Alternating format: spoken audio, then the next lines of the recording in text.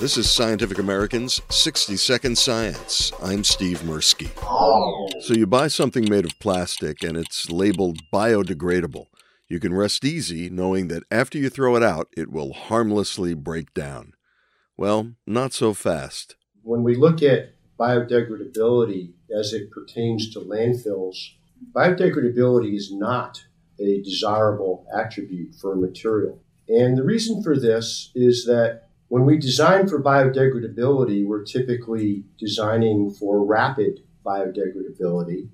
And yet, landfills do not begin to collect the gas that's produced typically for 2 years. So much of the gas, the methane from biodegradability, is released to the environment before gas collection systems are installed. Morton Barlaws.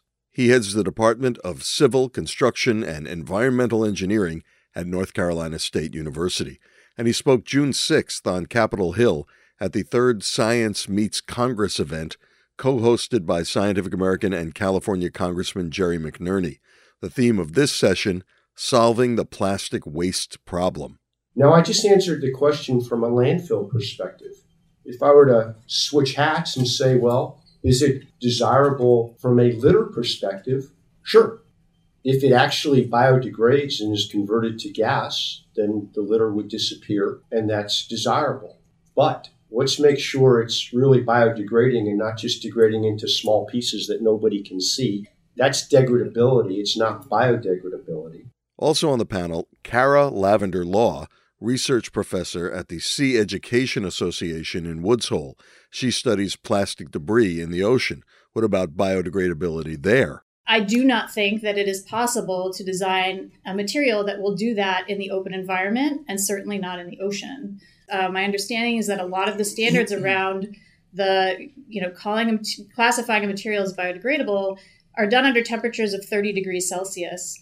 And for reference, the average temperature of the surface ocean spans 0 degrees Celsius to 25 degrees Celsius with an average temperature of 4 degrees Celsius. So even if you had a magical material that satisfied all the other environmental criteria, it's likely that that kind of breakdown would occur on such slow timescales that waste would build up and probably cause environmental harm. We shouldn't think of the ocean as or the environment as a magical disposal of our waste. More of the session and a discussion of some solutions will air on an upcoming episode of the long-form Scientific American podcast, Science Talk. And the next 60-Second Science podcast will look at a new study on just how many tiny pieces of plastic you're ingesting every day. For Scientific American's 60-Second Science, I'm Steve Mirsky.